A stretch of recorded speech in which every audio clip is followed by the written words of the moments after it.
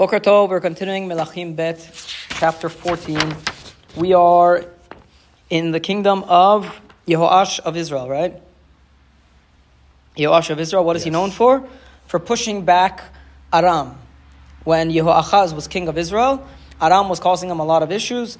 Yehoachaz praised to God, and he's answered with Yehoash, his son, having success against the kingdom of Aram. Okay?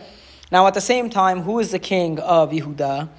Amaziah, son of Yehoash of Yehuda. Yehoash, the one who is the great renovator. Okay? And what happens?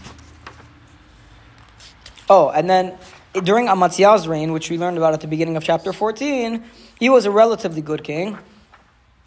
And he avenged his father Yoash. He killed the people that assassinated his father Yoash. And he also struck down Edom, now which makes sense because Edom is in the southern part of Israel and he's the king of Yehuda, okay? So Amaziah strikes down Edom, probably the area near the Dead Sea, and he conquers the rock and he calls it Yokte'el, okay? So you have Amaziah who just had success against Edom, and you have Yehoash who just had success against Aram, okay? Now, apparently, we learned before that there's going to be a battle between Yehoash and Amaziah. Now we're going to learn about it. It seems like they don't like each other much, okay? So, Az shalach Amaziah, now we're on verse 8. Az shalach Amaziah Melakhim el Yehoash ben Yehoachaz ben Yehu, Melech Israel, lemor lecha nitra'eh fanim.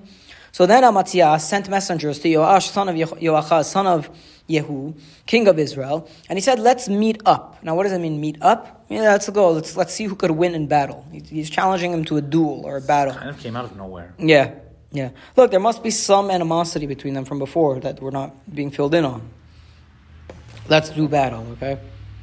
It seems like he got excited that he beat Edom, and now he thinks he could conquer all of his enemies.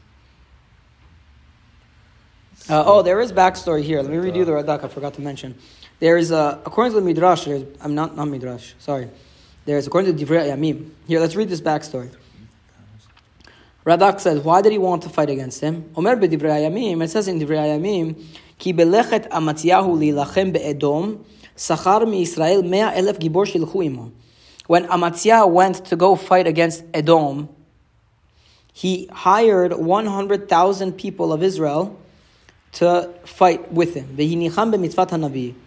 But he left them because the Navi told him, you're not allowed to bring them because the people of Israel are of the Avodah Zarah.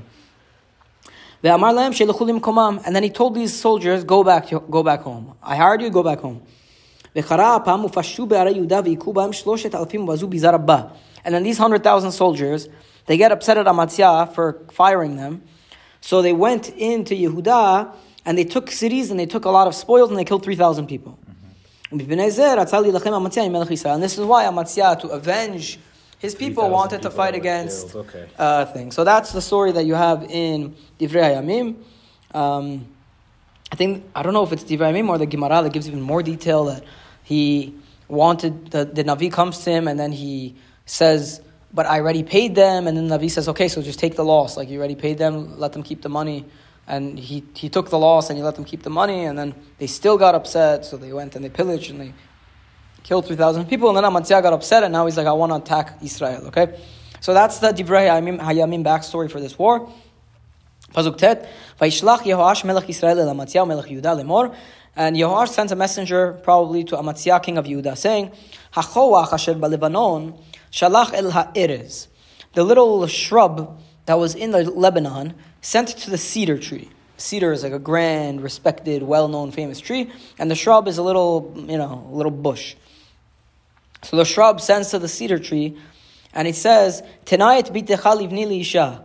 Give your daughter to my son for a wife. And then an animal came and trampled on this little bush. Now what's the whole story? Why is Yehoash saying this as a retort to Amaziah?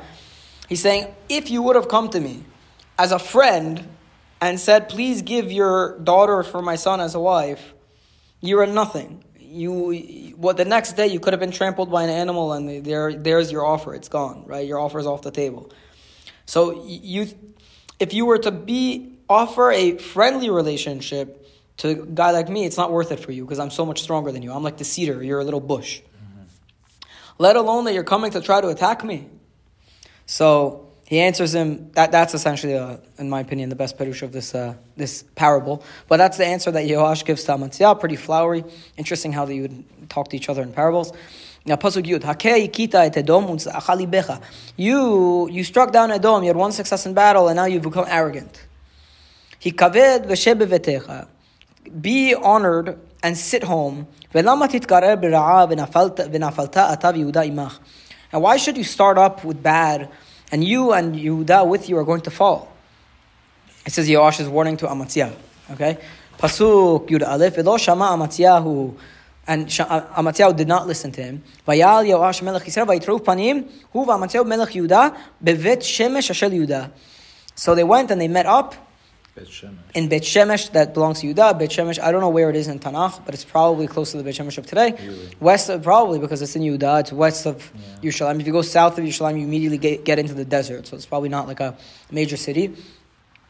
And Bet Shemesh is west of, today's Bet Shemesh is west of Yerushalayim, but it's on the same, it's not further south. It's like pretty much in the same thing. So it would make sense if the king of Israel is coming from the north, he's not going to go to Hebron, Asher Yehuda. He's not going to go all the way into the south. He's probably going to one of the northernmost cities. Okay? So they go and they meet up in Beit Shemesh. Vaynagef Yehuda lifnei Israel vayanusu ish lo alav. And Yehuda gets struck before Israel. Israel wins this war, and every man runs back to his tent. Ve'et Amaziah melech Yehuda ben Yehoash ben Achaziah. And Amaziah, king of Yehuda, son of Yehoash, son of Achaziah, Tafas Yehoash melech Israel. Yehoash captured Bevet Shemesh. Vayavo Yerushalayim, and then he came to Yerushalayim. Ve'ifrotz bechomat Yerushalayim b'shar Ephraim. And then he came after he captured the king Amaziah. He came now to Yerushalayim, which is the capital city of Yehuda, and he breaks down the wall that was by the gate of Ephraim. Now, what does it mean, gate of Ephraim? Ephraim is in the north of Yerushalayim. So according to the Radak, there was a gate into Yerushalayim which faced north, which the Ephraimites coming from the north would use. So it was called the gate of Ephraim. So he goes and he breaks down that wall. He breaches that wall. Ad shara pina arba meot amma. And the breach goes from Sha'ar Ephraim until Sha'ar Pina. So it was the gate of Ephraim until the corner gate, which probably means it was this area, this wide area that he was able to breach in the wall of Yerushalayim. And what does he do once he's in Yerushalayim? Pasuk Yudalid, v'lakach et kol hazahav ve'akesef v'et kol hakelim hanimtzeim beit Adonai. And he took all the gold and the silver and all the vessels that were found in the house of God. Uvotzrot beit hamelech v'et bnei ha'aruvot v'yashov shomerona. And then he also took, according to the typical translation, he took the captives also. They probably had some prisoners of war in Yerushalayim. He took all of them as well, and he went back to Shomron. Okay? I'll finish with this. Pasuk Tetvav, v'yeter dvrei Yehoash asher asa gvuratov v'asher nilcham. The rest of the matters of Yehoash that he did, and his strengths that he fought, Im Amaziah melech Yehuda, Elohim keduvim al sefer divrei hayamim melech Israel. These are written in the book of Divrei Hayamim of the kings of Israel. By the way, we already read this about Yoash. Yes, they're repeating it. We're repeating this. There's a lot of discussion of why we spoke of Yoash's death and then go back and tell his stories. Something about, I don't remember the exact answer, but they said something about, that's also in the middle of Elisha's death. So they wanted to give Elisha's story prominence by having its own story in the middle. I don't know. I don't remember exactly what the answer is, but just notice that Yoash's in fact, we're pretty much, we are in Amaziah's story right now. You realize that? If you look, we said he struck Edom, and then he sent to Yehoash saying, let's go meet up. So we're in Amaziah's story. And I mean, he's hostage right now. No?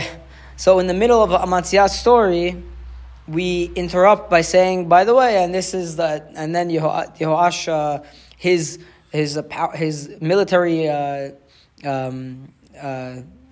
his military history is written in the book of Divrei Hayamim and this and that.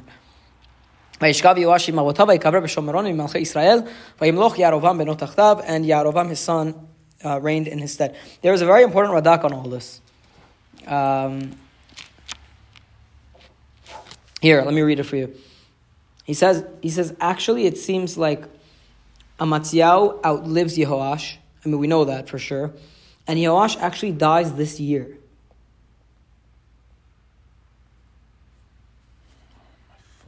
Amatziyahu reigned 15 years after Yehoash's death.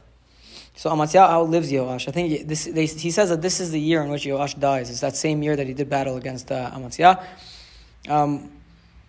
Ultimately, Amatziyahu lives, so it's not like he killed him in captivity. He must have released him or something. I don't know. Okay, Baruch Adonai Amen ve'amen.